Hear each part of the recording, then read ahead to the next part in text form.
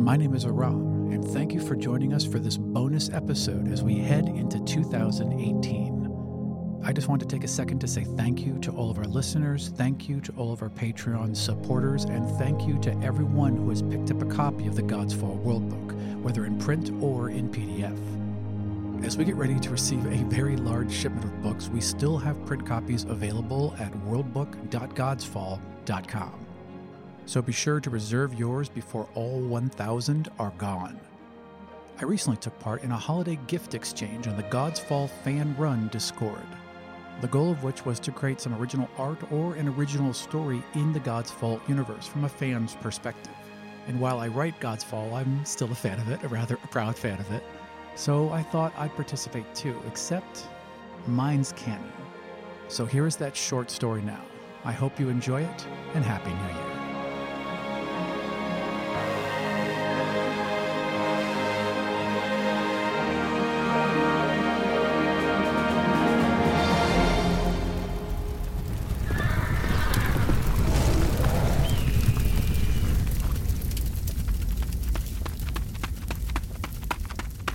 Automiel ran.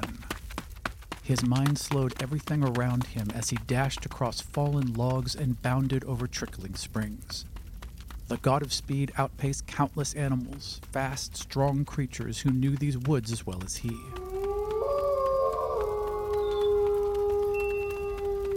Each was consumed by the rolling cloud of fire and smoke that was eating the ironwood from the center out.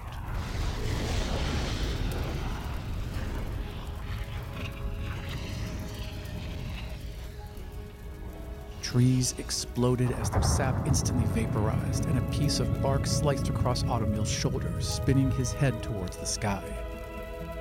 The god of the sun hovered a mile above, a dark spot wreathed in fury and blinding light. The Waldorf recovered his stride as pyroclastic flow lapped at his heels, and he continued to run.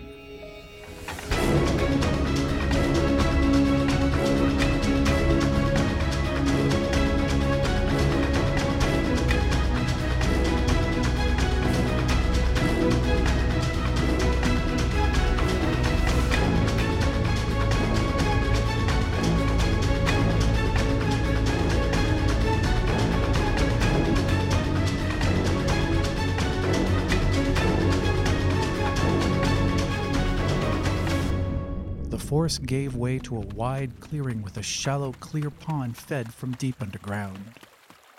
Automiel instantly knew where he was. His lungs roared with burning indignation as he let out a small, strained gasp. At the far edge of the clearing stood a row of paper birch trees, their white bark glowing pink as flame and death descended. His eyes rested upon a pair near the center, taller than most, standing together and apart from the others a full 50 feet past the edge of the clearing. They were the twins' trees.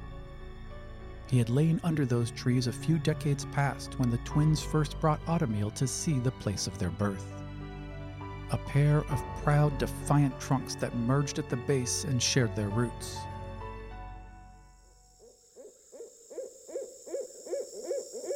The moon hung low and fat overhead in the hazy summer heat. They lay naked and entwined on a thick bed of gathered leaves, pearls of giddy elven laughter piercing the night sky. Automiel used his sprint across the open ground of the clearing to gain a few feet of distance on the rolling ball of fiery destruction. He had just enough time to pull a flask to his lips and drain it of the last sip of water. In his memories, he did the same with a bottle of stolen elven wine, as his fingers reached out to caress the twins' cheeks.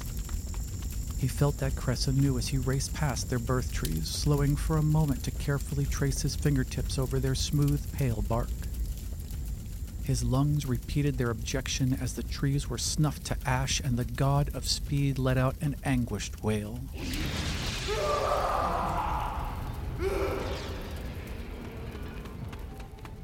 Automiel ran. He sprinted over the wide stone steps to the Temple of Aurum.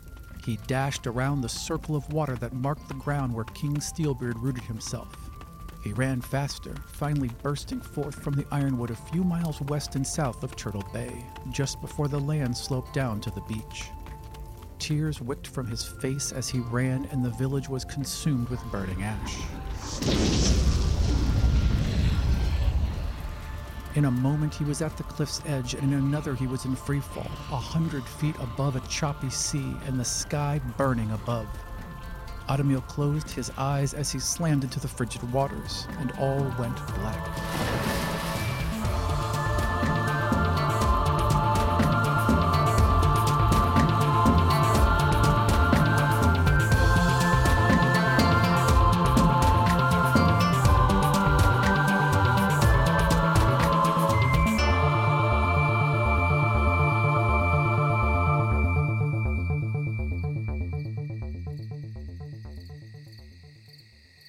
He awoke with a gasp, inhaling a thick, warm breath of perfumed air.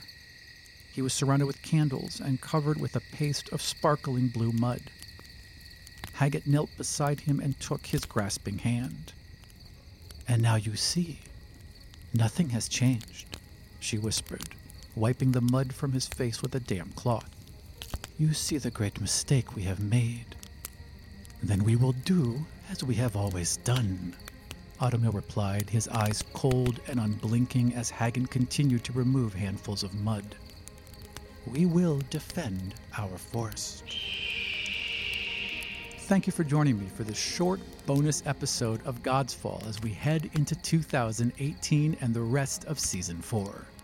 If you want to help us to recoup some of the cost and airline tickets and server costs and everything else it takes to produce God's Fall, become a Patreon at patreon.com/godsfall. You'll gain access to my exclusive DM's notes as well as receiving episodes up to a week in advance as we post them. So thank you for listening, thank you for supporting God's Fall, and we'll see you with new adventures in 2018.